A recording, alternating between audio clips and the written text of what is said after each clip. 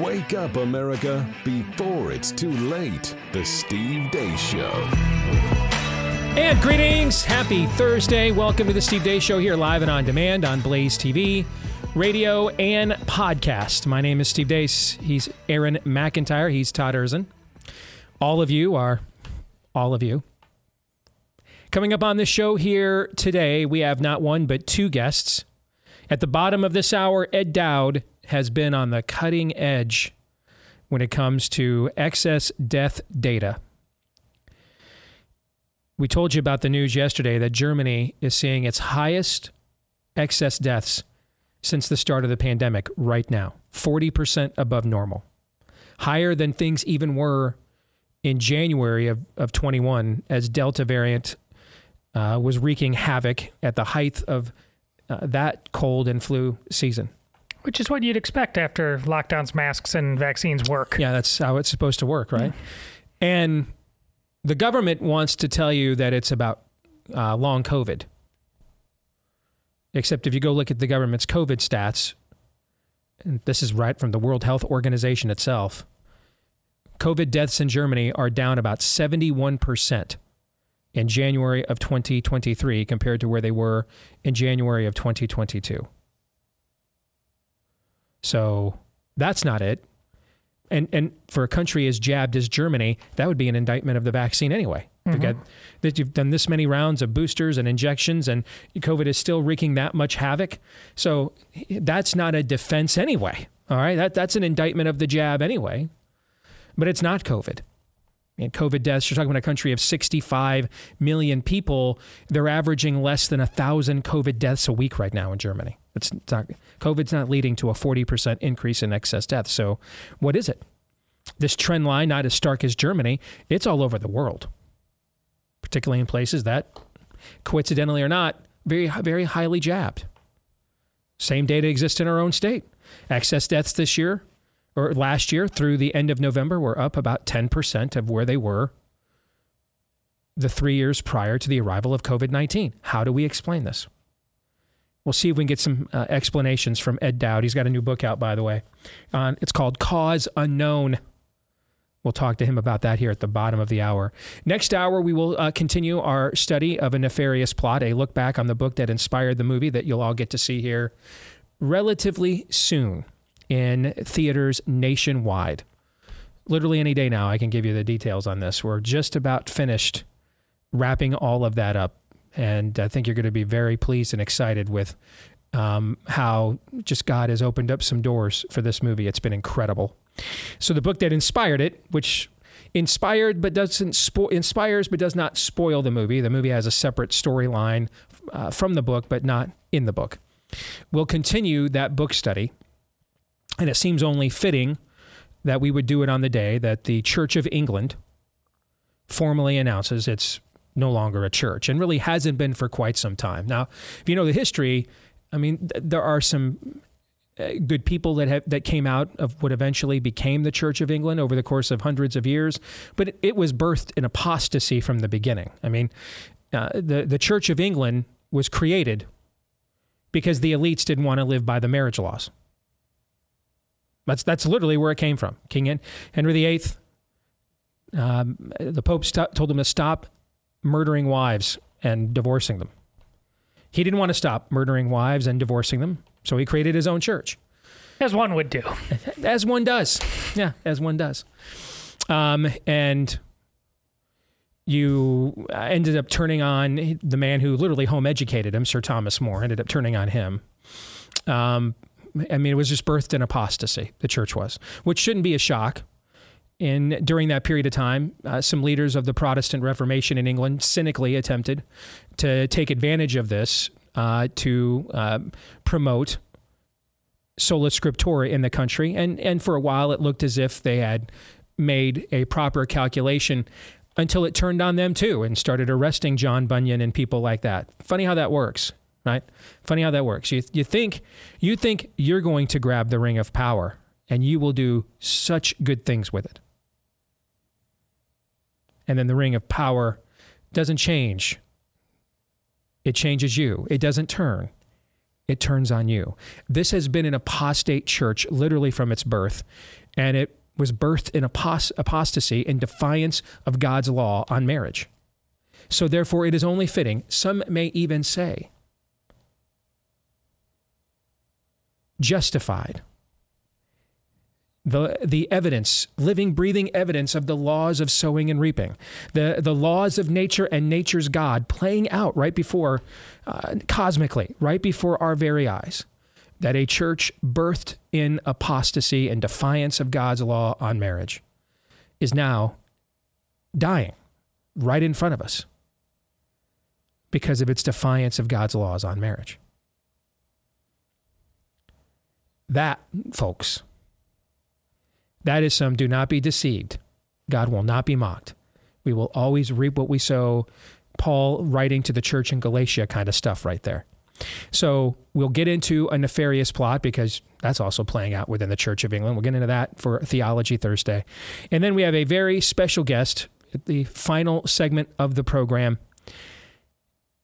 How would we describe this? Governor. Yes, rightful governor of Arizona, Kari Lake, will join us in the final segment of the show. Rightful governor of Arizona, Kari Lake, will join us. She's actually coming back home to her home state of Iowa this weekend, including not far from where I live, in fact.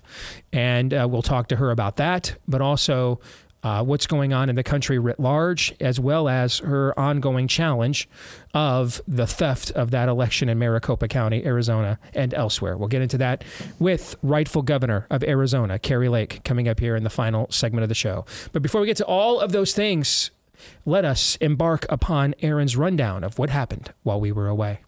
What happened while we were away brought to you by treachery. According to a new story from Pulitzer Prize-winning investigative journalist Seymour Hersh, it was indeed the United States who blew up the Nord Stream 1 pipeline last September. Quick biography on Seymour Hersh, if you're like me and hadn't really heard of him before. He won his Pulitzer Prize by exposing the My Lai massacre in Vietnam. He also covered Watergate for the New York Times, reported on the mistreatment of prisoners at Abu Ghraib in 2004, and criticized the Obama administration over various claims it made about the death of Osama bin Laden. In his piece on the Nord Stream pipeline sabotage, Hersh claims for the Biden administration it was never a question of if it would sabotage Nord Stream, but how. The calculus was apparently taking Putin's biggest bargaining chip with his European neighbors off the table. Hersh claims the White House made the decision to use U.S. Navy deep-sea divers along with the CIA as opposed to Navy SEALs because the former wouldn't warrant bringing congressional oversight. Hersh says the deep-sea divers clandestinely planted C4 explosives all the way back in June of last year during a widely publicized NATO training exercise. Then, when the Biden administration decided the time was right, they blew 3 of the 4 Nord Stream gas lines to smithereens in September. The CIA, along with the White House, has flatly denied Hersh's reporting. Classified documents update. Here's Joe Biden to PBS. You said just possessing classified documents is, you said, totally irresponsible. So what was totally irresponsible about the fact that you had some? What they've informed me not to speak to this issue to any way try to prejudice the investigation that's going on. The Daily Wire's Matt Walsh testified in front of a Tennessee House of Representatives committee in favor of a bill that would ban the genital mutilation of minors in the name of gender madness. One Nashville Democrat tried a gotcha moment with Walsh, but wait till you hear the end. You in former comments mentioned this on your blog. At about 16, you're an adult who's mature and can make decisions. You're that at 16. I don't care what anybody says, even going so far as to say, 16 people, when you're 16, you should be married and could be pregnant or should be pregnant. So I'm curious if 16 is an adult in your view. Why does this bill have the minor defined as 18? Mr. Walsh, recognized. Yeah, that's a hit piece you took from Media Matters, from something when I was a radio host 13, 14 years ago, in my early 20s. It's also not an accurate reflection of what I actually said. I was talking about the fact that people tended to marry young historically, and that's all that was about. How does that relate to this subject? Just curious of your definition of if you feel like people are adults at 16 should. No, people are adults at 18, but actually, your brain is not fully developed until you're 25.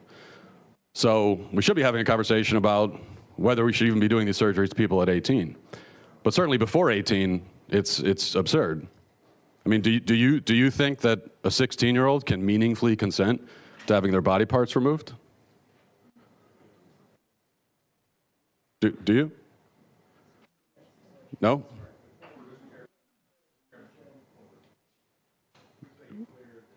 We do not. Yeah, we ask the questions. It's not.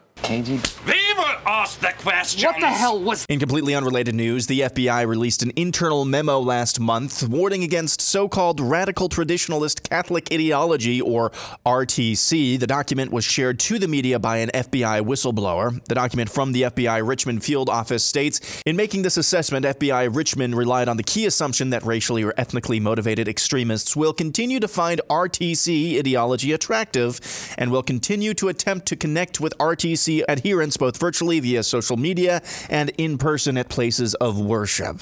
Yesterday in the U.S. House of Representatives, South Carolina Representative Nancy Mace, a Republican but no friend to conservatives most of the time, made a startling revelation when grilling former Twitter executives during a hearing about Twitter's suppression of viewpoints during the coronavirus pandemic.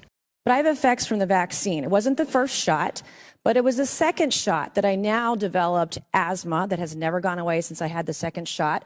I have tremors in my left hand, and I have the occasional heart pain that no doctor can explain, and I've had a battery of tests. I find it extremely alarming Twitter's unfettered censorship spread into medical fields and affected millions of Americans by suppressing expert opinions from doctors and censoring those who disagree with the CDC.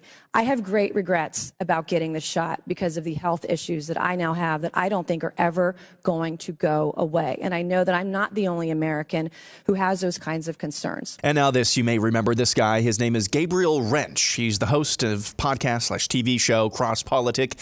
He's also a citizen of Moscow, Idaho. You may remember him when he and numerous members of Christ Church decided to sing psalms and hymns in public in Moscow, flouting that left-wing city supervisor's mask mandate and social distancing edicts. This, again, was outdoors in September of 2020. And others trust in horses, but we recall the Lord our God, strong past our own resources. Our enemies have fallen low, but we are held and upright. So save us, Lord, our God and King, as we in trouble call thee, as we in trouble call thee.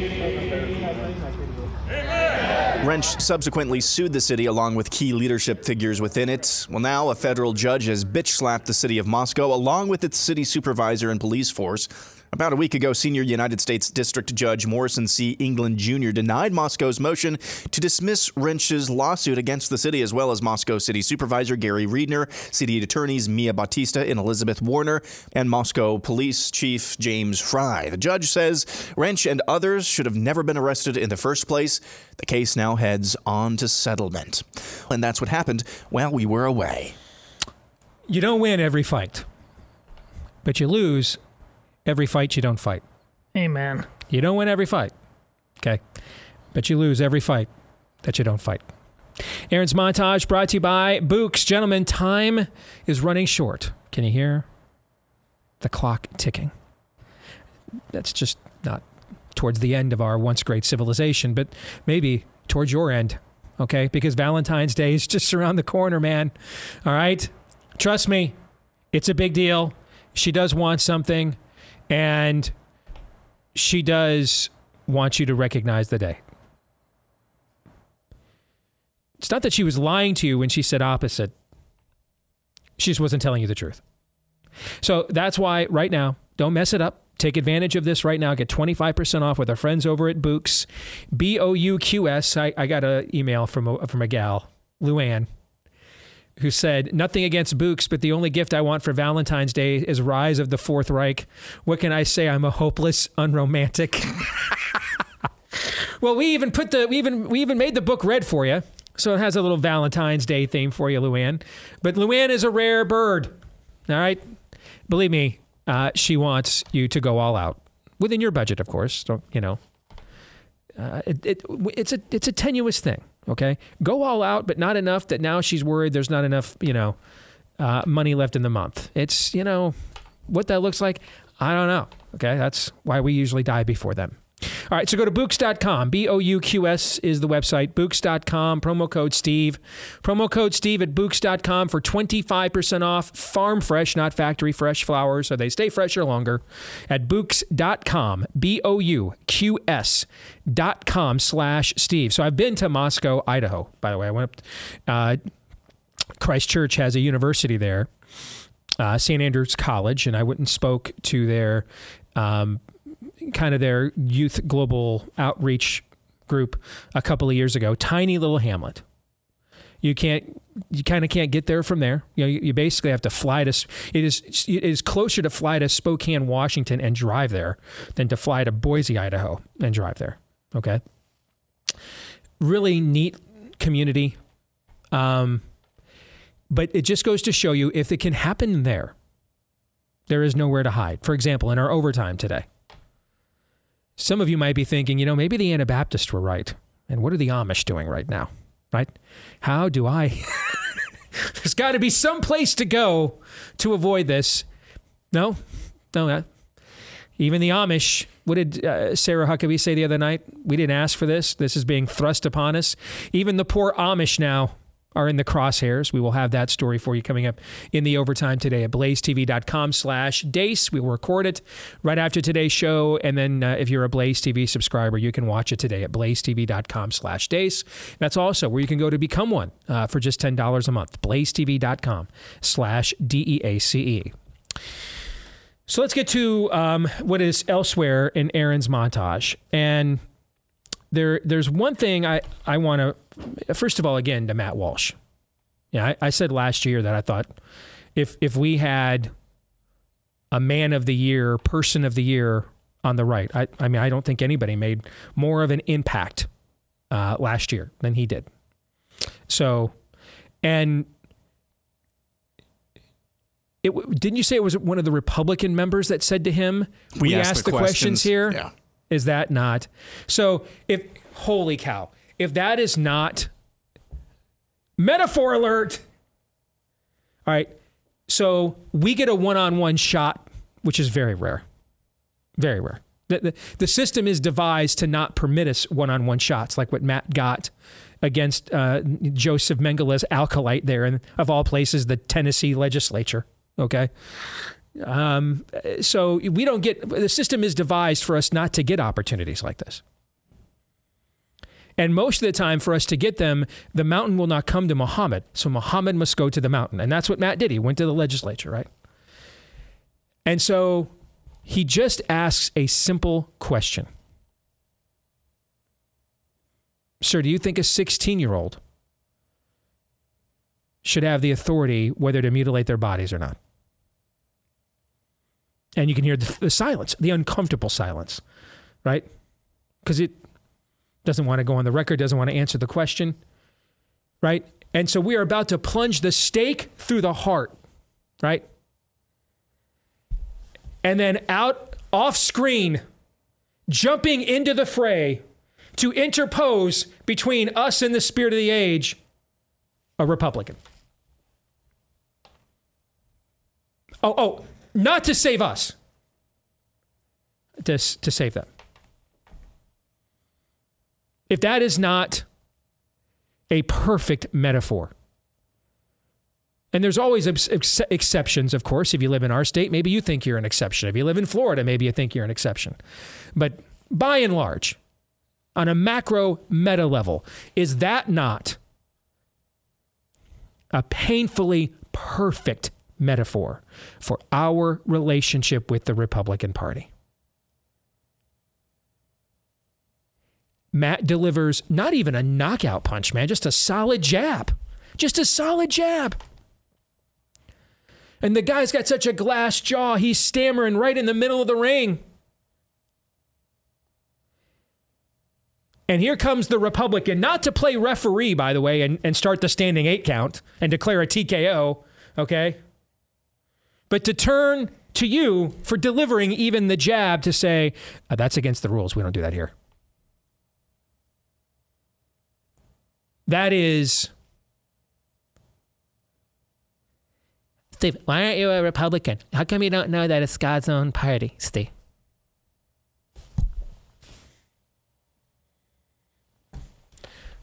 I'm too busy trying to fight the guy pointing a gun at my face. I don't have time to also simultaneously fight the person shooting me in the back. That would be why. Holy crap, is that a metaphor right there?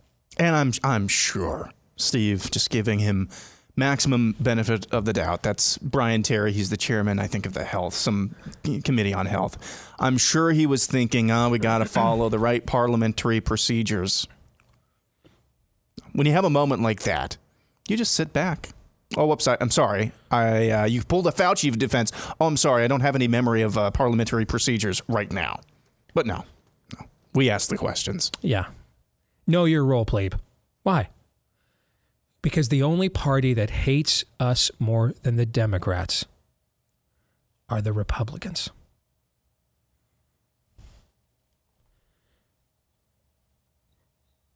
I don't like saying this, what I'm about to say. I have said this a lot recently. I'm not a fan of this. You got to remember, I am a child of the 80s. My default setting is we're America, bitch. That's my happy place. I am the ugly American. I want Taco Bell, not authentic Mexican food.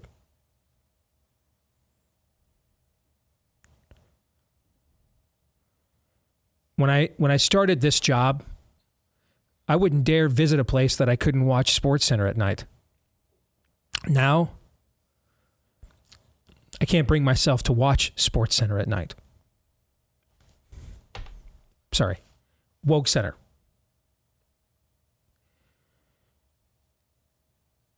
This is a painful, pardon the term that's been bastardized these days, transition for me. All right. This is not where, when I got into this business, it is not where I thought, hey, if we are lucky enough to survive this long. You know, when I walked out of the cozy confines of WHO radio and almost a guarantee that if I didn't do something colossally stupid, I would have a reasonably decent paycheck to live a nice suburban life in the quiet hamlet of Iowa all of my adult life if I wanted to. When I walked out of there, when I cashed that in and went all in, not knowing what the future held, I thought that was, wow. Actually, what's today, February 9th? That was my last day on WHO radio. February 11th is when we started this company, I believe. 2011. So almost exactly 12 years to this day. I would love to take what I am about to say, to hop in the DeLorean, and I'm such a wild-eyed optimist. And I would love to show 2011 Steve a clip of 2023 Steve and what he's about to say. I'm not comfortable with this. I'm sensitive to those of you a generation ahead of me. I'm Gen X. So I understand if you're Boomer Con. I'm Gen X Con. You're Boomer Con. I get you really are uncomfortable with what I'm about to say. You know why we're uncomfortable with it though? Because we understand that tragically it is true. This country is no longer an objective force for good in the world. It's not.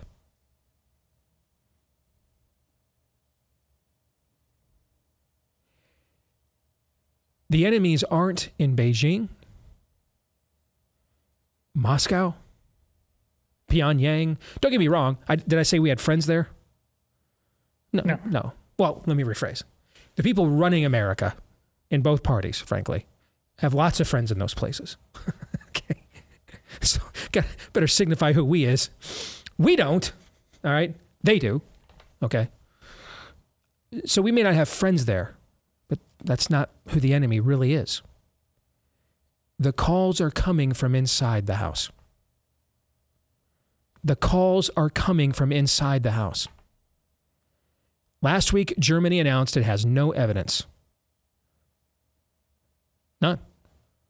You know, Germany, who's sending tanks and weapons and funds to Ukraine like everybody else is, has no evidence after an investigation that the Russians sabotaged their own Nord Stream pipeline. I mean, that never made sense to me why in the middle of a war, when their supply chains outside of relationships with countries like China are being completely cut off. Made no sense to me why Vladimir Putin would just go ahead and cut off his own supply line on the Nord Stream pipeline. But, you know, what the hell do I know? I've never hostile invaded a country before. So, you know, I ran the KGB. So maybe there's some secret strategy there that I don't understand. You know, could be. Okay. That was a year ago. Don't you think if we had evidence? We have accused Vladimir Putin of inflation, gas prices, economic malaise, trying to start World War III. Election interference. Thank you. Colluding, election interference, stealing elections. I mean, about the only thing we haven't accused Vladimir Putin of at this point in time is making out with Jill Biden in public. If there was evidence, real evidence, that we could have pinned this on the Russians, don't you think probably in the last year, similar to the whole, so everybody that leaked everything possible against Trump for 4 years and then made up the stuff that they could not leak, suddenly remembered that the Chi-Coms were just launching weather balloons over the country under Trump's watch, and they forgot to leak that one, though, to the New York Times and Washington Post. If you believe that, man, you probably still believe that cloth masks made in China work against respiratory viruses, okay? Don't you think if they had evidence they could have implicated Vladimir Putin for this sabotage, we would have seen it by now, paraded out and about to justify, and that's why it's got to be another $3 billion to Ukraine. It was just going to be 1.5, but then we got this Zapruder film evidence of the commie pinko simps blowing up the Nord Stream. So we're doubling down. Now it's 3. And America goes, yeah. Of course you would have. So then why was there no evidence of said thing? Because there's no evidence of said thing. So then you start asking yourself, who would have a prime motivation? For a crime to occur, you need means, motive, and opportunity. Ask yourself which nations then, because if it wasn't the Russians, we'd know if it was. Hell, we make up stuff they did that there is no evidence for and just run with it. If we had evidence, we would have shown it to you. So we don't. So then which countries have means, motive, and opportunity to pull off such an act of sabotage? Whom would it be? On top of the fact you have Naftali Bennett, the former prime minister of Israel, saying that last year the United States nixed peace talks between Russia and Ukraine. I'm not saying the U.S. government did it. They did. I'm not saying they are guilty of it. They are. I'm not claiming that the U.S. has committed this heinous act, even though it did. I'm just saying that there's only one government that checks all 3 of those boxes. Well, there's 2. It's not the Russians, clearly, because if there was evidence of that, we would have had it by now. That leaves only one other government, our own. The worst thing we could do is muscle up the military. They will shoot you first. I promise you. I promise you they will shoot you before they shoot at the Chinese. We don't want to muscle up the FBI to go after crime. They'll shoot Todd first as a trad, okay? They'll shoot you first before they shoot Larry Nassar. I promise you, okay? We need to be honest. People that do what I do for a living and at a higher level than I do, God bless them, it's time to start being really honest. It's not 1984 anymore. Or maybe it is 1984, just not in the way that we would prefer.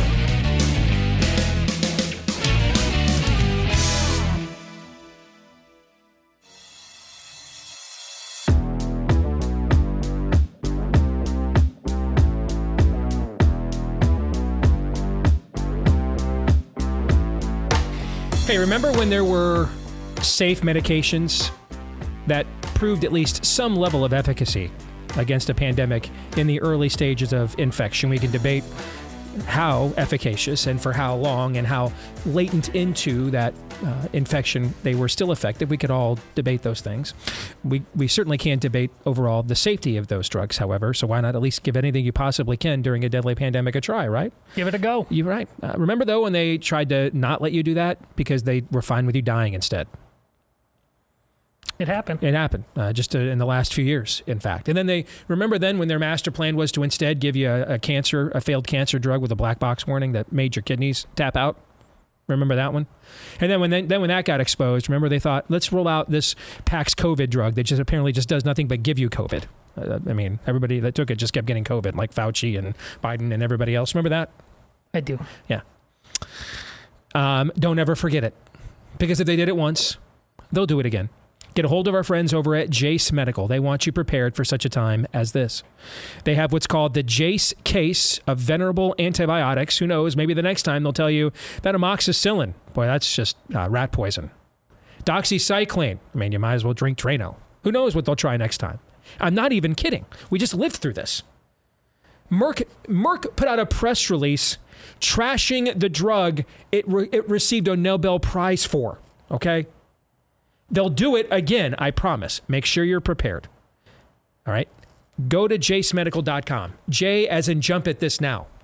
JASE, jasemedical.com. Get the Jase case of venerable antibiotics. Have them in your home so you know that the next time this happens, and it will, you are prepared. Take $10 off with the promo code DACE10 at jasemedical.com. That's jasemedical.com. That is a perfect segue to whom we are going to speak to next. His name is Ed Dowd.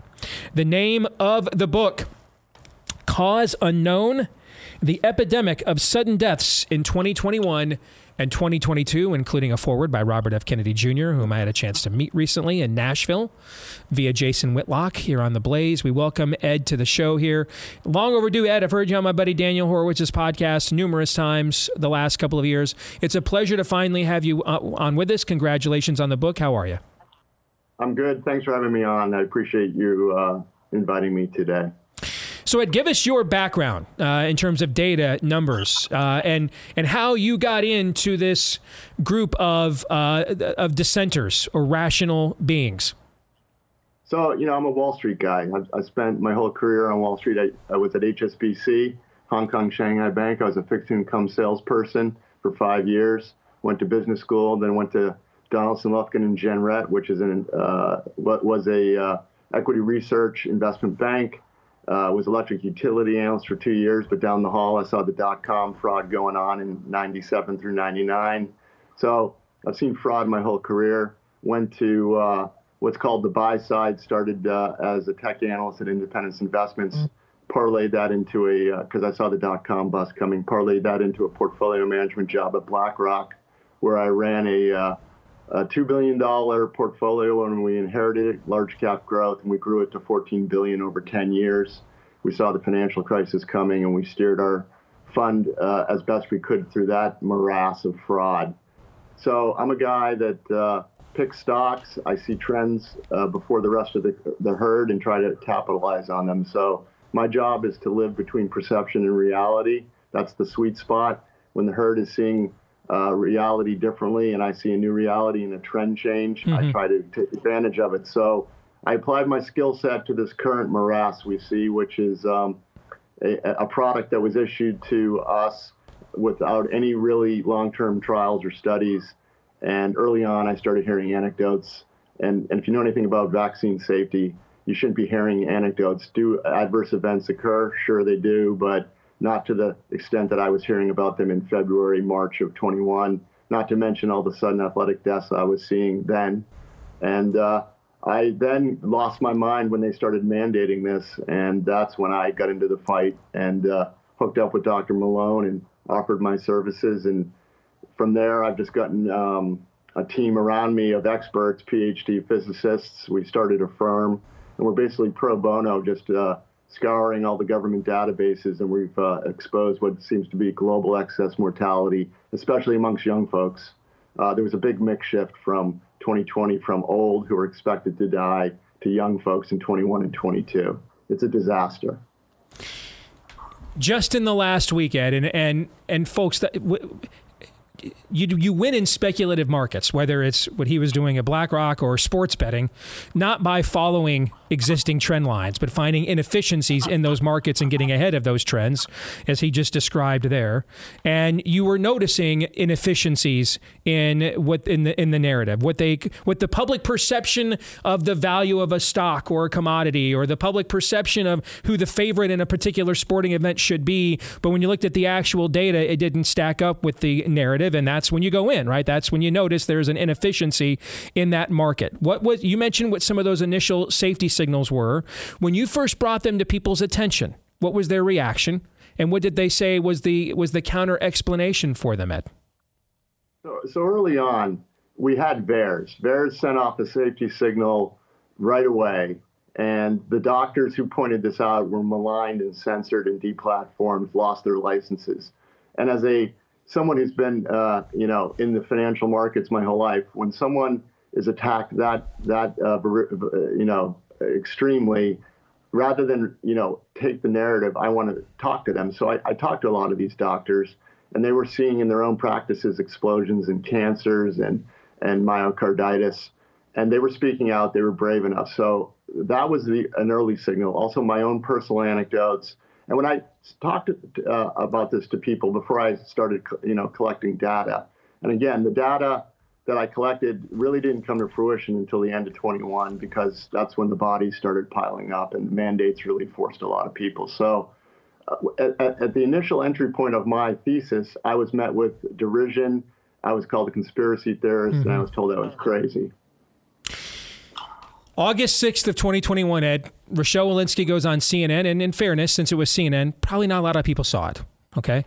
But on August 6th of 2021, Rochelle Walensky, head of the CDC, goes on CNN and admits that with the arrival of Delta variant here in the United States, the COVID jabs no longer offer efficacy against the transmission of the virus. They don't inoculate like a traditional vaccine any longer. She even admitted in that clip that now the vaccinated can get COVID and spread the virus as well. She admitted that on August the 6th. It got almost no media outside of that statement that she made to Wolf Blitzer at the time. Almost exactly 1 month to the day after she admits this, Joe Biden then issues what he had said all year prior to that moment he had no power to do, which was a vaccine mandate against a vaccine that his own health experts are admitting in public doesn't actually vaccinate any longer. Okay? And so this is where you start asking questions like, what is the benign and innocent explanation for this?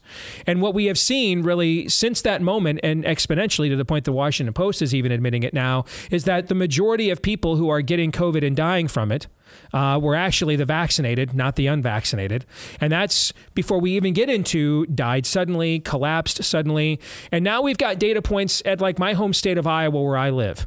All right, we were one of the only states in the country had no stay-at-home order. Our governor did a terrific job mitigating us, navigating us through this for the most part. We were one of the most open, free states and earliest open states in the country.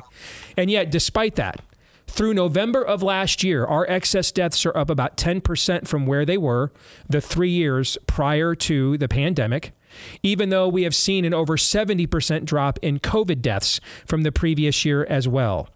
So if it's not COVID causing this surge in excess deaths. Look at the German data. I'm sure you've seen that. They're looking at a 40% increase in excess deaths right now, even though they have seen a 71% decline in COVID deaths there. So if it's not COVID, what is it? How much of it is the jab? How much of it is what the lockdowns created with the denial of elective health care like cancer screenings and things of that nature? And now people are paying for not having that preventative care when they needed it the most. Do you know the answer to that? I think I have the answer. And I look at two data sets that really provide a smoking gun in my mind. There's the group life policy holders. And this is a report that came out in August of last year that I put in my book. It's called the Society of Actuaries. They did a survey of 80% of the revenues of the group life policy business in the U.S. insurers across all the different companies. And what they found was this. And let me describe group life. Group life policy holders are those that usually work at Fortune 500 companies and or mid-sized companies. So these are the elite workers amongst us, and they tend to be ages 25 through 64. And this group experienced 40% excess mortality in 2021. That's a fact. Those are the numbers. Now, why is this important? This is a group that is generally more healthy than the general U.S. population. Not generally, they are, and it's been proven by the Society of Actuaries. They did a study in 2016 to prove what they knew, which is that this group dies at 30 to 40% the rate of mortality in any given year versus the general population. And why is this the case? Well, these are the people in the prime of their working life. They're working at the best elite companies, have access to the best health care, and they tend to be educated. They experience 40%. The general U.S. population experienced 32% excess mortality in 2021. So this traditional healthy group flipped in terms of adverse excess mortality. And these are actual claims paid out. These are units. This is This is not dollars. This is 40% excess bodies, given what the expectations of the insurance companies were. That's the first group. The second group data set is the U.S. Bureau of Labor Statistics, and they are the people that give us the monthly payroll numbers, the employment numbers. They also do. They look at disabilities, and it's a monthly survey. It's real time. It's not attached to a doctor's note or Social Security claims. This is people who self-identify. That number was running 29 to 30 million prior to 2021. In February of 21, it took off. And again, I'm a Wall Street guy. We noticed a year-over-year 3 standard deviation in the growth rate, which only happens 0.03% of the time. And we climbed from about 29 to 30 million to 33.2 million by September of 2022. When you break down the numbers further, because you can break down the numbers on the website, the employed of our country, which is about 100 million, experienced a 31% increase in their disability rate versus the general U.S. population, which experienced 8%. This shouldn't happen. But employed are just generally healthy, or healthier than the whole population by the very nature of the fact they get up in the morning and go to work and do something. Okay, so of that 3.2 million newly disabled Americans since February of 21, and the tremendous growth rate, it looks like a growth stock chart. It was basing along for the last 5 years, and then it broke out. It looks like a stock growth chart that I would buy as a stock. So if this was a trend, and the trend is your friend, you want to be long disabilities, unfortunately. Of that 3.2 million, 1.7 million are employed. So when I went before Senator Ron Johnson in December, I pointed out these two data sets, and I said, something has happened to the employed population of our country. It's been detrimental to your health to be employed in 21 and 22. And I blame, of course, vaccines and mandates, bar none. And unless someone comes up with a better explanation, this needs to be investigated. But there's crickets from the mainstream media. The good news is, recently Bloomberg put out an article saying, yes, young people, they are at least admitting the problem. Young people are dying, but in the headline they said it's not the vaccines. I've got about 90 seconds here. When do insurance company CEOs march on Washington and say, why are you sticking us with your bill? We have a member of Congress yesterday saying on camera, I'm vaccine injured. God bless her. I'm glad she did that. But why isn't Nancy this morning demanding massive congressional action to shut down continued promotion and funding of these poisonous jabs? In other words, Ed, what does the data say? When do we reach the critical mass? So we should have ended this a long time ago. Obviously, we haven't. We should pull these vaccines today. Unfortunately, the data continues to suggest that the bodies will keep increasing and the disabilities will keep rising. And the good news is Josh Sterling, who was one of my early team members, is working with insurance executives behind the scenes to try to figure this out. Obviously, they all got jabbed and they're all in denial, but it's slowly starting to dawn on a lot of them that the vaccine may be the culprit because they're losing money and they're going to continue to lose money. They were still under the illusion that COVID was causing these excess deaths, but that's, with COVID basically now a common cold, it's becoming increasingly harder to deny what's going on here. Name of the book, Cause Unknown, The Epidemic of Sudden Deaths in 2021 and 2022. Ed Dowd, dude knows his stuff, been following his work throughout the course of this story the last few years. A fascinating book as well, would highly recommend it. Ed, thank you for what you've done. Keep doing what you're doing, brother. God bless you. All right, take care. Thank you for having me on the show, and thank you for what you do. I appreciate you as well. Thank you, Ed. Thank you. Very kind.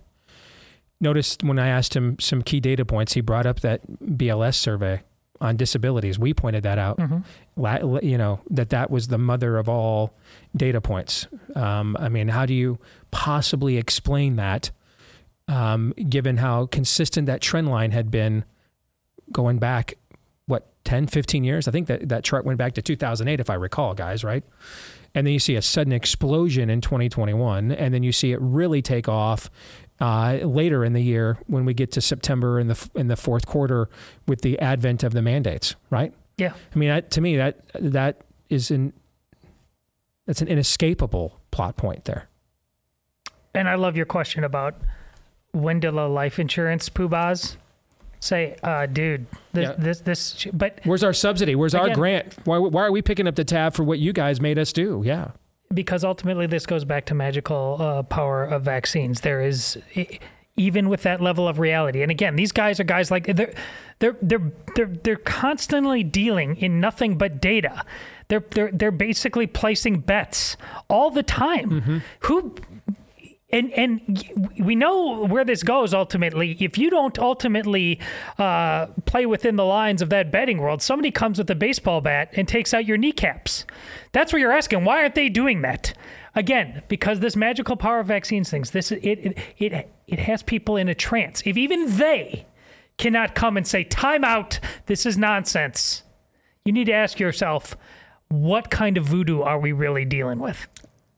Exactly right, Todd. I mean, this is a different version of my big mistake analyzing the pandemic back in 2020. I just cynically assumed that our country, our people's addiction to entertainment, addiction to comfort, addiction to going out and being able to do things would override whatever they were being told to do. Mm-hmm. That wasn't the case. This is just a different version of that. Yep.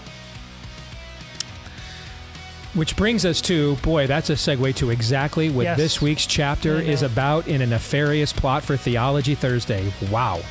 We'll connect those dots when we come back.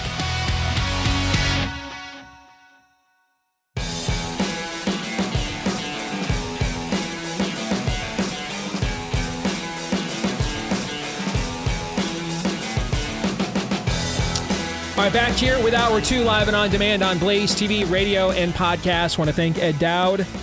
Make sure you get his book, Cause Unknown. Follow his work. He has been on the cutting edge quite a while. In fact, for Rise of the Fourth Reich, he was the very first interview that we did. Now, he's not in the book, though, because Daniel and I just made the decision. By the time the book was going to come out, a lot of the data that he was going to give us would be outdated, and it was bad then. I mean, we started doing interviews for this book in March of last year. I think he was the very first one. The data was bad then that he was giving to us. That's before we had that BLS disabilities report and everything else that we have now. So we made the correct calculation because it would have seemed pretty trite, the stuff he was talking. Now, in March of last year, it was end of the world. But compared to what we have seen with 15 Sigma events and stuff like that, it would look trite compared to what's in the rest of the book. So we did not put him in the book, but I know Daniel has made a point of trying to feature him on his podcast frequently. We've been remiss not having him on previously. That's why I wanted to make sure we gave his book a double plug here. All right, Cause Unknown, The Epidemic of Sudden Deaths in 2021 and 2022 is the subtitle. You want to check it out and follow his work. He does phenomenal work. This portion of the show brought to you by our friends over at Bambee. When running a business, your employees, human resources can create difficulties, challenging situations. That's why maybe you're thinking, I can't afford an HR department. I can't afford an HR director. I mean, the average salary of an HR director is about $80,000 a year. If you're a small business, and that's the majority of businesses in America, you're probably right about that. Right now, you can't. That's where Bambee comes in. It's $99 a month. And no long-term contracts. You can do this month to month. Maybe you're just in a season, maybe just right now, navigating tax season and everything else. You could use someone just for the next few months, maybe. on a temporary basis to watch over that for you. Maybe you're a seasonal business. And so when peak season, when you're in peak output with employees, you really need help. Whatever that is, or maybe you're like, you know what, this would be a nice permanent expenditure just to have that peace of mind to know that is taken care of and I don't have to worry about that kind of stuff. Whatever your situation is, Bambee will tailor it to you. $99 a month, and it's only month to month. No long-term contracts. Get your own dedicated HR consultant available via phone, email, or real-time chat for anything from onboarding to terminations. They'll help you run your business smoothly. Bambee.com is where you want to go, just like it sounds. Bambee, Bambee.com, Bambee.com, and under podcast, when you sign up, type in Steve Deace for a special deal, and it'll really help the show as well. All right. Type in Steve Deace under podcast when you go to Bambee.com. Also, you can let us know what you think about what we think by emailing the show, steve@stevedeace.com. That's DEACE. Like us on Facebook, MeWe, and Gab. You can follow me at Steve Deace Show on Twitter, Getter, Instagram, and TikTok. You'll also find me on Truth Social at Real Steve Deace as well. Don't forget, Tuesday, the new book drops, Rise of the Fourth Reich, Confronting COVID Fascism with a New Nuremberg Trial. So this never happens again. This thing is a 400-page neutron bomb. Much of it first-person accounts and testimonies of the destruction of COVIDstan over the last few years. No anonymous sources in this book. Everybody's on the record, from whistleblowers within the Department of Defense, the healthcare industry, people who have suffered at the hands of both, and more. Everybody's on the record. Every interview is recorded. Everybody is on the record, on the witness stand, and there is a powerful opening and closing statements here as we conduct kind of a mock Nuremberg trial of the last few years. You can get your copy now, pre-order it at Amazon or Barnes & Noble, and then next week, we're going to tie this into the movie Nefarious. You've got a chance next week via the launch of this book to win a trip as my special guest at the premiere of the movie Nefarious. And we'll have details on that for you coming up next week here on the show when the book launches on Valentine's Day. But first, let's get to the book that inspired the movie Nefarious, A Nefarious Plot. As we continue on with Theology Thursday, a reminder, if you are, worried about spoilers for the movie, the book won't spoil the movie for you. The movie serves as a prequel to the book, and you'll see when you see the movie, if you've read the book before, you'll see direct lines from the book, but the plot line itself is entirely original. All right, so this won't spoil the movie for you at all. If anything, it might add some exposition to which you're going to see when the movie comes out here in the next couple of months instead. So we laid into who Lord Nefarious is. Then Lord Nefarious told us who we are and why, as a country, hell specifically put a unique target on America's back. And then last week, he laid out the overall rubric of his master plan to take down America. For the next few weeks, he's going to get into specific facets of said plan. And the first one we will talk about is decadence. I've read this book like 5 times, helping you edit it, going through it. And as we've stated before, you started writing this when, Steve? I started writing this in March of 2014. Yeah, so we're going back a spell. But as the creep of the reality of this, us being right at the precipice of this was clearly there, which is why it was so compelling. Now, being on the other side of it, being that it's all really come true post-COVID. And I had, as much as I've been talking to you lately about our addiction to comfort, and it is destroying us, and it is keeping us from changing that which needs to be changed. Our comfort is actually our suicide pact. I had totally forgotten. I mean, that this entire chapter is that. I think, as you said, it's prophetic what we just talked about with Ed Dowd. Well, also today on Twitter, just to set that up, I asked Ed, at what point do these insurance executives who are paying off 30, 40% more death claims than they were budgeting any prior year. Yeah. When do they march on Washington and say, where is my handout? Right. Where's my bailout? Where's my subsidy? Because we're paying the freight for your disastrous, poisonous program here, right? We had a sitting member of Congress yesterday, Nancy Mace, sitting in Aaron's montage. She admits on camera to the former Twitter Stasi, I am vaccine injured, okay? Yeah. I have a cardiovascular condition now I did not previously have because I took another round of the jab. God bless Nancy Mace for admitting that. Yes. But why wouldn't you therefore be on the floor of the House of Representatives today, taking off your high heel, man, and banging it against the lectern to say, stop these shots? Right? Why wouldn't you do that?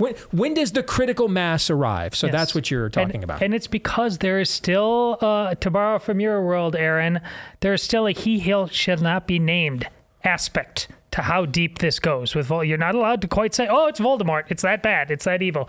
Well, here, Anna James Ziegler, somebody I follow on Twitter, she happens to be reading the Screwtape Letters, which you used as your inspiration. Serves almost like an homage, a sequel homage to the Screwtape Letters. And it's perfect. Yeah. She mentions on this very day, and this is what this chapter is about, quote, so inveterate is their appetite for heaven, people, that our best method, our is the devil, at this stage of attaching them to earth is to make them believe that earth can be turned into heaven at some future date by politics or eugenics or science or psychology or whatnot. That is exactly what you talk about in this chapter. You addict them to government.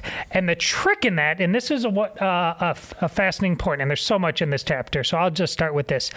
You simply say, it's simple, but it's not easy. The trick in doing this is to simultaneously convince people that they are okay just the way they are, and also perpetual victims filled with grievances that the government must step in to fix. And it's actually happened, because think about the people you know. Like creating a virus. Yes. And then creating a virus, unleashing it. Yeah. And then you suddenly have in the fastest turnaround time in all of human history, you have the vaccine, quote unquote, cure for the very virus you created. I mean, just like that would be a similar scheme, hypothetically speaking, of course. And think about transgenderism. These have been anointed as the most sympathetic creatures. They are simultaneously beautiful, fine just the way they are in terms of their emotions, their psychology, but so victimized and broken that we have to cut their bodies apart. We're living... Again, to be in the middle of this, Steve, to read your book now and to know we're on the other side of it, it's not a cautionary tale. This is why the book works. He's telling you because it's done. Mm-hmm. I can't. The fact that this is like, we're a quarter of the way through the book. Like, what the hell else could go wrong? It's all bad now. Other than everything. Yes. Other than everything. Here's a paragraph that I think kind of sums up what you're trying to say, and said very powerfully. You bags of meat believe your true character is revealed through suffering. Mm-hmm. But like most things you arrogantly believe about yourselves, the exact opposite is true. There's a reason your churches are full the day after a 9/11. You have a prayer vigil after terrible natural disasters. And the surviving family members of even the most wicked want a minister they ignore at all other times to speak words of comfort at their dearly departed's funeral, and offer them hope that he's not down here with us. And by the way, he usually is. It turns out suffering reminds you that you are not the ultimate power in the universe, and there are forces beyond your control and comprehension. This acknowledgement, unfortunately, humbles you, which unfortunately causes you to reach out to you-know-who. This is why he uses suffering to your benefit. But you're so dense and dumb, you'd base your entire lives on conflict avoidance if you could.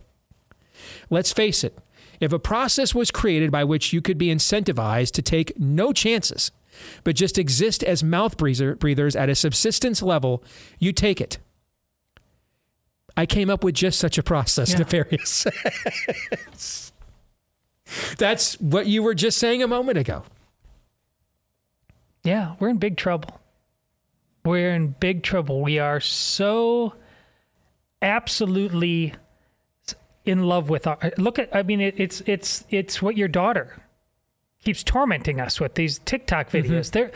They're so proud of themselves. They're so in love with themselves, and those who they think are part of their tribe. But they're constantly talking about that they are also the most broken, the most disenfranchised, and the thing where you say that something had to replace it, and you say, well, it's been right in front of us this whole time. You talk about it's what government wants to be. It always has been. To be God. To be God. Whatever that monarchy, tyranny, go all the way through history. Despot, hordes, Genghis Khan and the hordes. It always wants to do that. You just have to put the rainbow colors on top of it, and that makes it seem. Who wants to wear the ribbon? Yeah, right. Yes, that makes it seems like it's got electrolytes. Yeah. Yes. That's heaven. Honestly, I don't. The fact that we have to keep reading after this, and I've read the book 5 times, but this was before COVID, before the trainee madness set in. So when we talk about it still being the 11th hour, Steve, I think we're lying. Mm-hmm. It's not the 11th hour. That was the 11th hour. It's freaking midnight. That's why that's what Lord Nefarious thinks. That's why he's spiking the book in our face. Yes, that's why he's not the handlebarred mustache villain turning, the edges of his of his facial hair to say, now that I have you captured, I will reveal my plan. No. It is, now that I have kicked your ass, and I know it, and you know it, and I know that you know it, and you know that I know that you know it, I'm actually just going to dunk on you. That's what I'm going to do. It's not, you won't stop it. You wouldn't, even if you don't want to. What's the first line of this chapter? The very first line. Let's go back to the very first line of this chapter.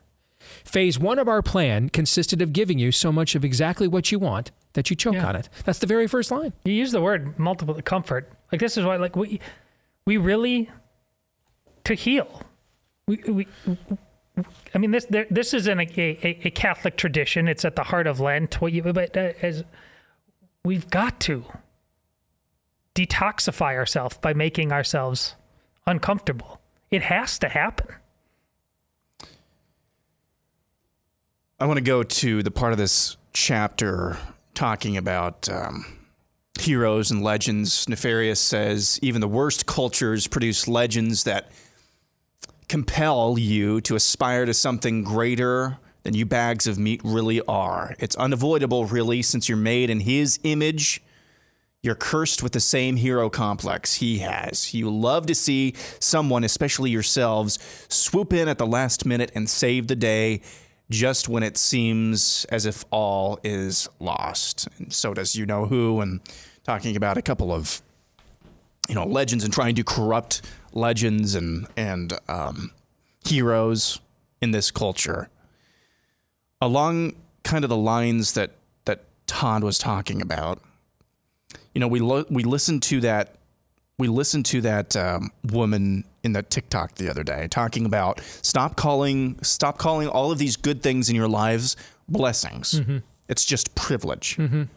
Meanwhile, she's flaunting apparently her morality privilege in our face, but notwithstanding. Along the lines of that and what I just read for you, is this just Romans 1 judgment, or are we experiencing maybe a spiritual darkness at a mass scale that maybe doesn't even do Romans 1 judgment, where there's a critical mass of people, maybe not critical mass, but not an insignificant number, like what we see in the TikToks, whose minds have been so warped by the devil's junk. Not only that, mind has been so warped culturally, institutionally, familially. They don't even know what a hero or a legend looks like. Yes. They don't even want that. Yes. Is this just merely Romans 1, good, evil, evil, good? Or does this go beyond that? Nefarious answers your question with these words. He goes into several examples of how films like The Last Temptation of Christ. He makes several specific pop culture references to how they have attempted to corrupt even our secular symbols, like Superman, for example, even our secular symbols of inspiration, and how they were unable to corrupt them, tarnish them. That they would make a movie with a huge star like Russell Crowe, starring as Noah. And he's basically a paranoid schizophrenic who gets cabin fever like Jack Torrance in The Shining and goes crazy at the end. And no one went and saw the movie. So when they do agitprop, it's not successful. And we still are seeing that now, actually, right? We just had this conversation the other day about how they keep trying to give us these movies whose main plot line is homosexuality. It's not like it's part of the cast. It's like the main part of the plot. The two dads in Knock at the Cabin, the lesbian friend in Buzz Lightyear, the tranny late main character in Strange New World, Bros. They keep trying to make it the main part of the plot, and even in our decrepit, diminished state as a people, we're rejecting this entertainment and not seeing it, right? We just talked about this 48 hours ago on the show, right? Okay. Here's his answer to this. So if we couldn't corrupt your heroes, that meant we had to corrupt you. We had to corrupt you to the point that you could no longer contemplate aspiring to be like these heroes. So altruistic, so pure, so brave. We had to corrupt you to the point that you would begin changing your heroes for us in order to make them more relatable and contemporary. We had to convince you that on one hand, you're just fine the way you are, and human nature is basically good. But on the other hand, convince you that attempting to rise above your base nature was arrogant and judgmental. Remember the line from The Incredibles when the mom tries to get the kid to stifle his gifts and be like everybody else? And she tells him, well, everybody's special. And he says, well, if everybody's special, then no one is. Yeah. He's flipping the script here, okay? At first blush, these would seem to be contradictory notions and thus an impossible task. But that's why I get paid the big bucks, he says. I found the answer in a new twist on an old tactic, decadence. When people think decadence, they think of someone like our beloved Nero, one of the better treated troglodytes down here, marrying his male slave inside the Roman Senate, or mass pagan orgies to gods of the harvest. See that as us in disguise. It's doubtful your culture will ever go for such overt public decadence, like the blowback we just saw to Sam Smith on Sunday night, right? He's alert. He is prophetically pointing out, we tried to do this. You guys have blowback. You guys won't go for it. So here's what we do instead. Typically, we would consider such a remnant to be a threat, for your history proves it does not take a majority to prevail. But let's be honest here, we usually have the numbers. However, a persistent minority armed with unwavering courage of conviction, or just one person even, is usually our most formidable foe. Yet right now, we pay it no mind because you're not listening to the remnant that remains in your culture. You're shunning them. You're siding with us and helping us to permanently silence them. Because tolerance, all thanks to the new type of decadence I contrived. A decadence, then he goes into what that decadence is based on. A decadence based on dysfunction. The family is so decimated and destroyed that if anyone dares to submit or suggest we go back to what we all knew what the previous ideal was, that is so unattainable for us to think that we can possibly get to, that we then turn on the person that suggested and said, what a judgmental piece of you-know-what for even suggesting that. I'm just fine. And since I couldn't possibly get out of my decadence, I might as well just go ahead and further roll into it all the more. I might as well lean into it more. That's what he is saying, okay? This is what happens when we are broken down. Using the government, then the very instrument that broke it. The government comes in and to quote unquote save it, and now is the new plumb line for truth and honesty and ethics and right and wrong and morality, okay? And we could go on, but that's what he did. He played to our vanities, gave us what we wanted. And then when we took the monkey's paw, when we took the Faustian bargain, when we took the Faustian bargain and it destroyed us, they didn't leave us in the gutter. Because what happens to the prodigal son when he goes to his father and says, I want you to be legally declared dead? That's what he was saying. I want my inheritance now, which means you're legally declared dead for me to get my portion. I take it and I engage in what we traditionally call decadence. And it blows up in my face, and now I'm destitute. I have nowhere to go. I'm deprived. I'm destitute. I'm starving. I'm eating pig pods.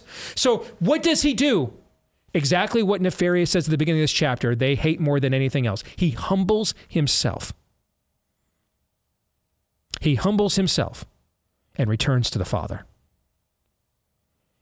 They knew if they left us with this decadence and gave us what we wanted and it destroyed us, we would have nowhere to turn other than upward. We'd have to look up. Just like we look up after a 9/11, we look up after a natural disaster, we look up at a funeral, right?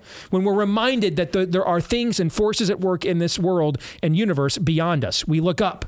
We don't look inward, we don't look out, around, we look up. Didn't want us to look up. So they became Savior. And by the way, this didn't blow up on you because you made bad choices. It blew up on you because you're a victim, and we're here to save you from your victimhood. So the drug dealer now is also the deliverer. He sold you the crack, and then he offers you an aberrant form of rehab, which will then have you going back to his crack. Then he'll offer you more rehab, and then he'll offer you more crack. And then this cycle just continues on and on and on. And if anyone would dare come in and say, have you considered just putting down the crack pipe? Just put it down. Break the cycle. You're a racist. Why do you hate women? You're just a xenophobe. Clearly you're a homophobe.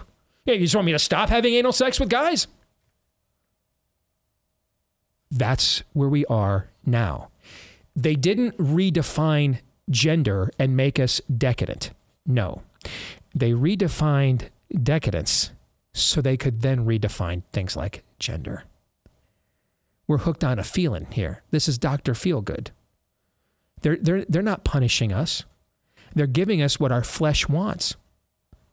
And then they're offering us a faux version of deliverance when our flesh fails us. So we'll just keep coming back again and again and again.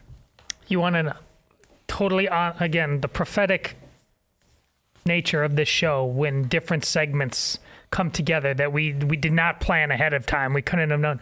Aaron, the last part of your montage today is video of Gabe Rench getting arrested. That's exactly what you were talking about, Steve. He's literally, along with his church, in the town square, as you said, pointing up, singing hymns. Mm-hmm. There's another way. Mm-hmm. And who comes?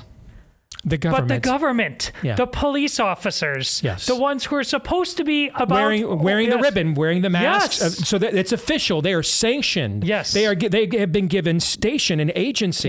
Yes, and they are order now. Yes, we're trained. We're cops, good guys. Defend the blue. We are over the Republicans constantly telling you thin blue line, all that. This is and he knew I swear to God, I think every time that a Republican who hate us more, as you say, than anybody else brings up this thin blue line kind of stuff, the devil over here is just like, it's like crack. What did I say to Alvin Louis from Courage is a Habit the other day? When he was laying out what goes on with guidance counselors in the schools. And I said, you're not describing school indoctrination as we have on the right for many, many years. You're describing discipleship. Yeah. This is a biblical discipleship model. Yeah. It's inverted. It's the other side of the looking glass. It's the upside down version. It's bizarro world, but it is appealing to our need for validation and unconditional acceptance. And so they're giving us what we want. If they walked in and said, you know what you really want to do is hate yourself, be self-loathing, murder your own children, hate the children that you end up having or have them hate you, wake up at 50 and be completely unsatisfied. And who at 16 is going to say, dude, I don't know, man. I mean, my parents may suck right now, but I'm not interested in that. Right? Yeah. That's not what they offer you. Don't you think you need unconditional acceptance and love, and you're not getting it at home? They're no longer, hell figured out. It doesn't tempt us with what hell wants to tempt us with. Yeah. It tempts us with what we want to be tempted with. Yes. It didn't want to do this. It hates us.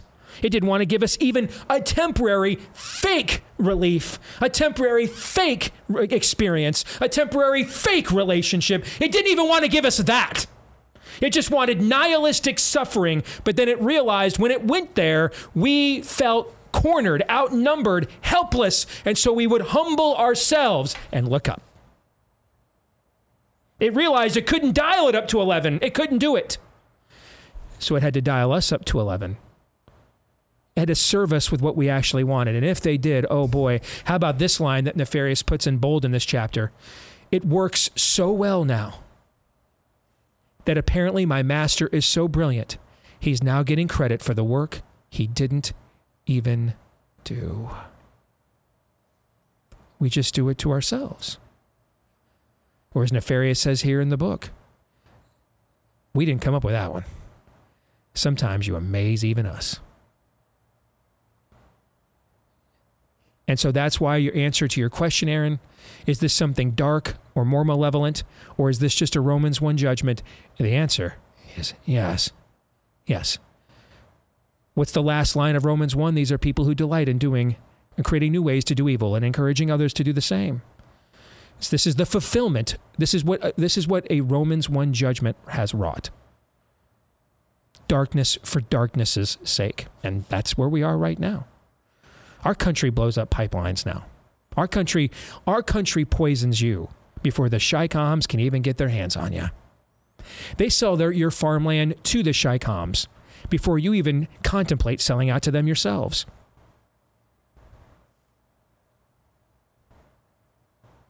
And then when they fly a balloon overhead, we're like, and that's why we need to gear up the military and let's go have a bunch of our best and brightest go out there and die for a damn country that friggin' hates them. No. Just as hell figured out how to win here was to give us what we wanted, not what they wanted to give us, we need a similar level of discernment here in the light. We need to see things for as they are, not how we want them to be, not as they once were, not in a way that generationally brings nostalgia back, but as things are. This is where we are. We're here. And we're not getting out of here without recognizing where here is.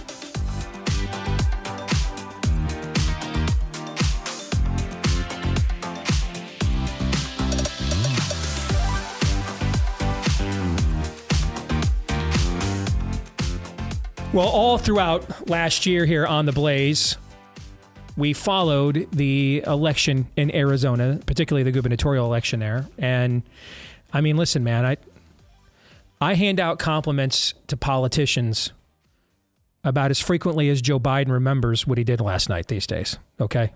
It doesn't happen very often.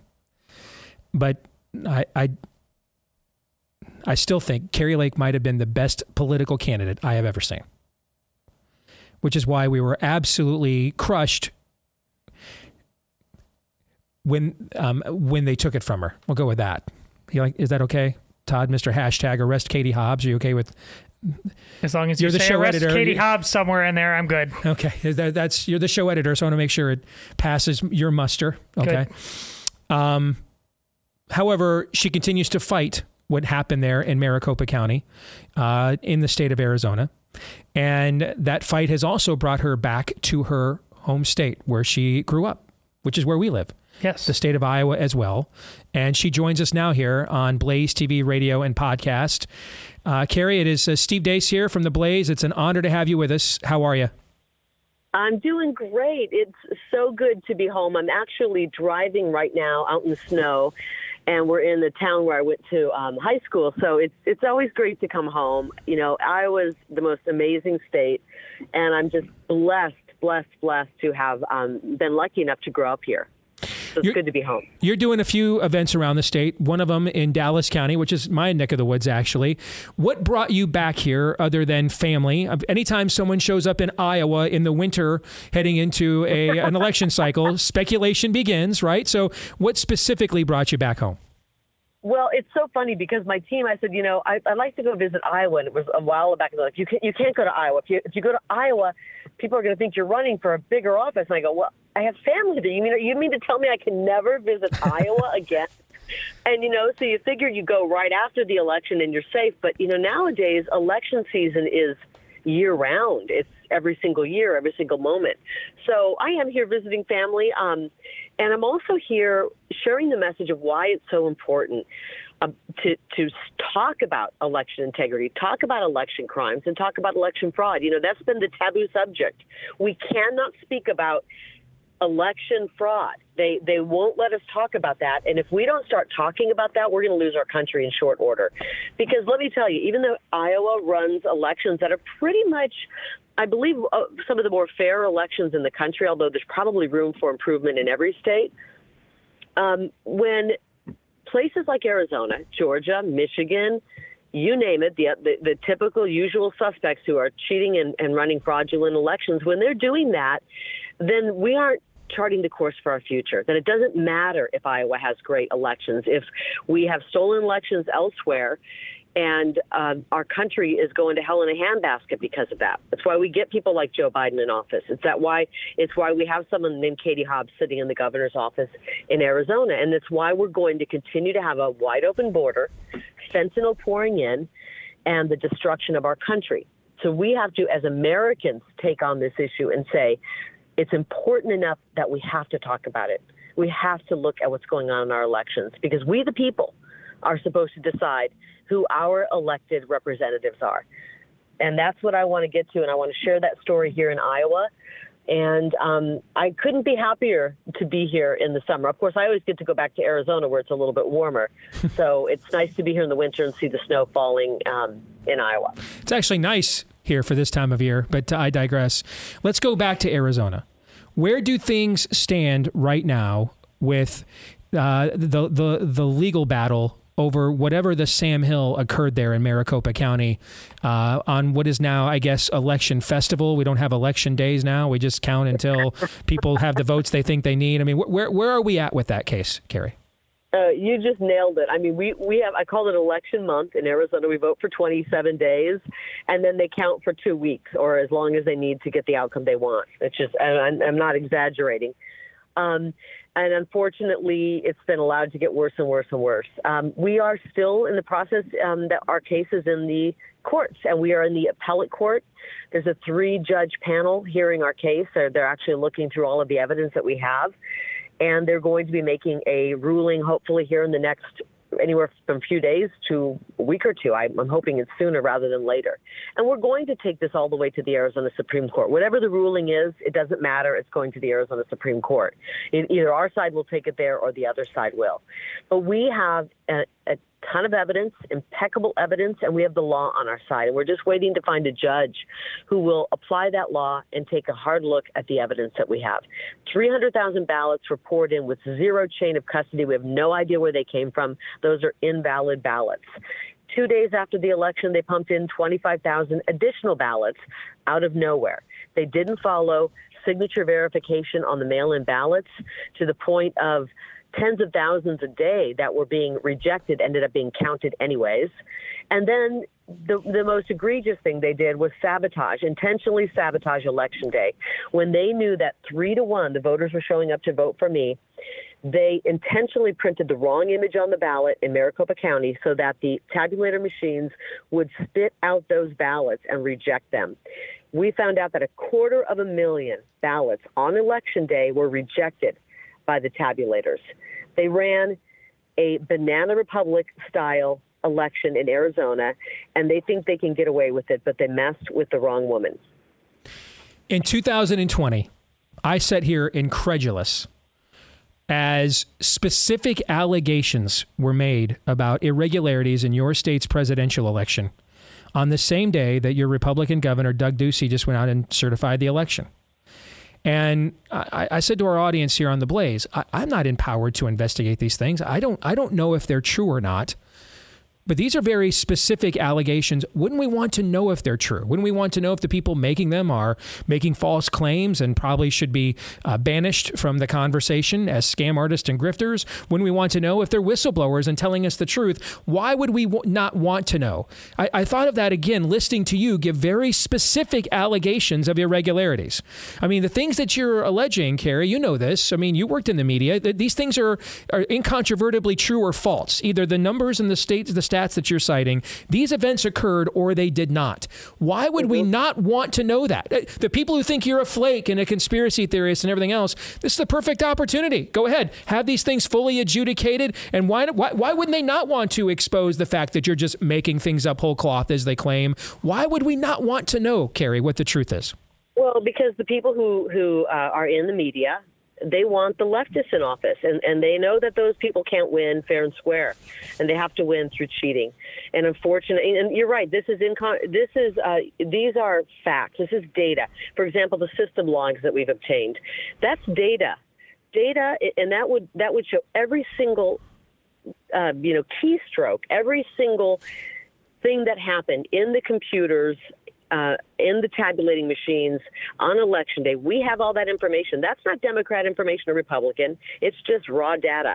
And that is showing that every half an hour, from the minute the polls opened on Election Day until the minute they closed, at least 7,000 ballots were being rejected every half an hour.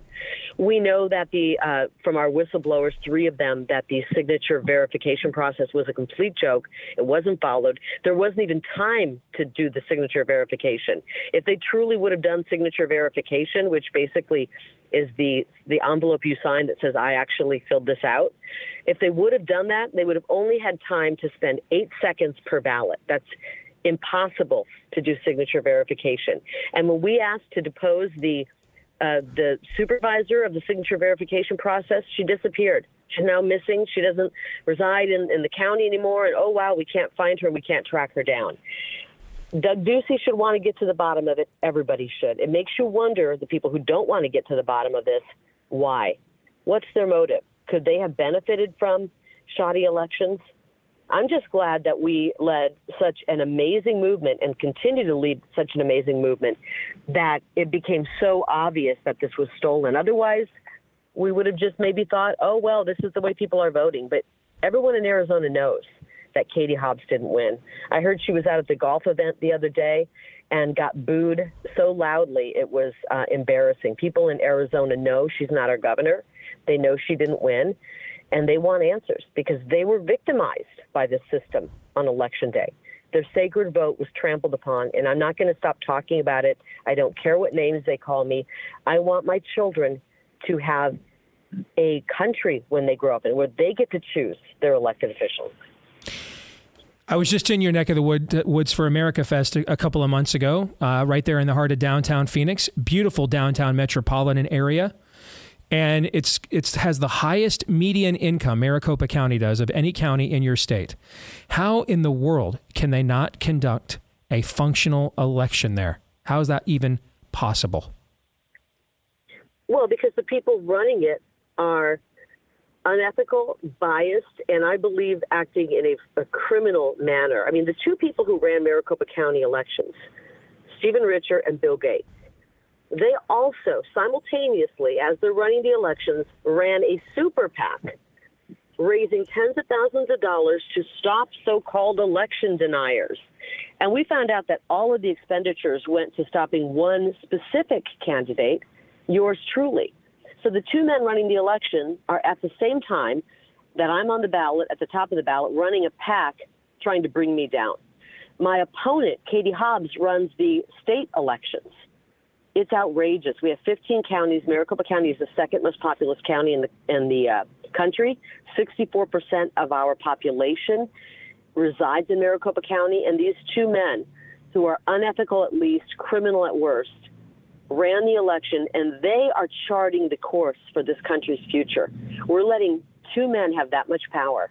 And they're not, people in Iowa didn't elect them, but when they steal elections in Arizona, that means fentanyl pours across the border. That means fentanyl makes it to places like Iowa. And we need to hold these people accountable. What's the purpose of having election laws if they're not followed and if they're not prosecuted when those laws are broken? Final thing I want to ask you about, I've known Sarah Huckabee for a long time and watched her State of the Union response speech the other night. And I usually don't watch them because most of the time they bore me. I just know her. So I watched it because it was hers. And I saw her say something we just don't hear from a lot of Republicans that get a national stage very often, which is an actual articulation of the stakes of the moment. Talking about a culture war that we didn't sign up for that is being forced on us, that we're literally dealing with a movement that it's at war with reality, that we're told we have to bow to their flags and their false idols. And it's galvanized a lot of people around the country who are like, hey, you know, finally, you guys are actually addressing something other than jobs and the economy. Those things are very important, but we're not a technocratic civilization here, and there are issues of existential importance at stake. I thought you articulated those very well as a candidate too. I mean, you even just did it a second ago. The reality, and I said this the day after the election when they claimed that you lost. There are because you didn't get elected and close that border. There are people whose kids are going to OD on fentanyl now that maybe would not have had you won. This is serious. This isn't a sporting event between Republicans and Democrats. These are actual life and death stakes. And can you speak to that? Because I think that is something that you understood and articulated well as a candidate. Well, and that's why they had to stop me. That's exactly why they had to stop me, because they knew that I was going to do exactly what I said I was going to do. On day one, when I take my hand off the Bible, the oath of office, we're going to declare an invasion on the border, and we are going to go after these cartels. These are terrorists. They're terrorizing our country, destabilizing our country, killing our young generation with drugs.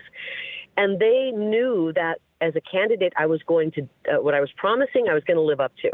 That's why they had to stop me by any means necessary, even if it meant they stole an election in broad daylight and everybody knows it. They just didn't care. And this is why the Republicans have to start talking about our election integrity. How do we get a secure border if we can't elect the people who are going to secure the border? How do we get the fentanyl crisis under control and stop the flow of that poison if we can't elect people who are going to do that?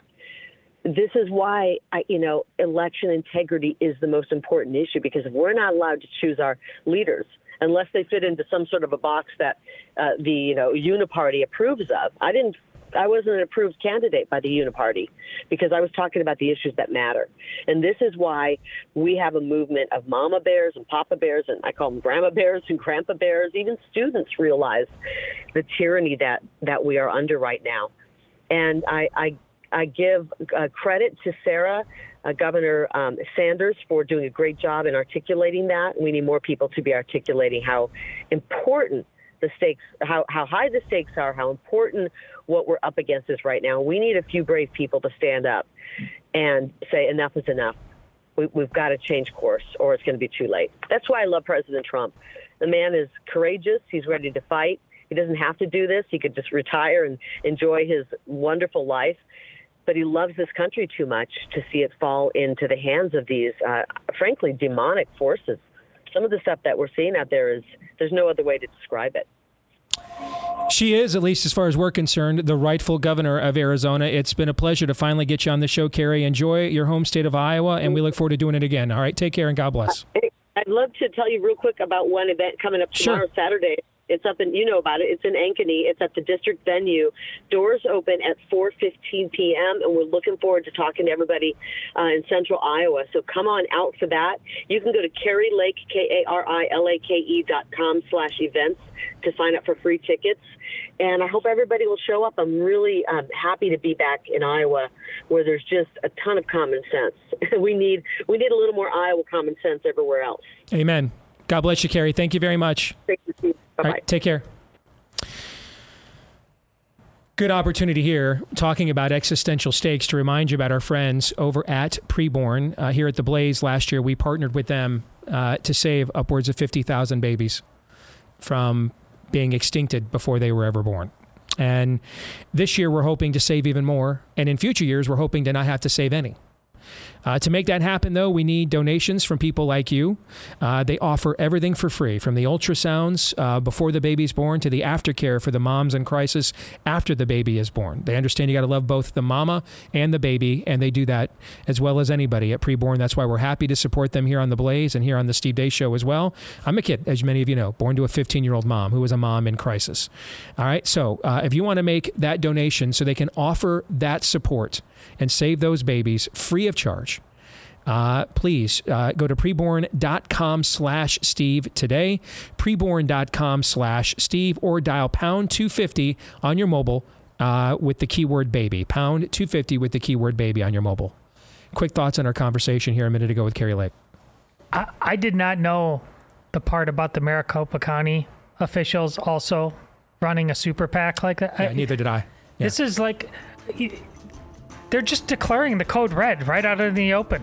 And like, no one's going to do anything about it. Tom Cruise is not here to save you. It's amazing. Ain't no fun when the rabbit's got the gun. I said, don't hand the rabbit the gun. You see what leftists do. They immediately start threatening anybody who threatens them with felonies and lawsuits, which is exactly what these people have been doing ever since the sham election. Amen. John 3:17. This is Steve Deace on the Blaze Radio Network.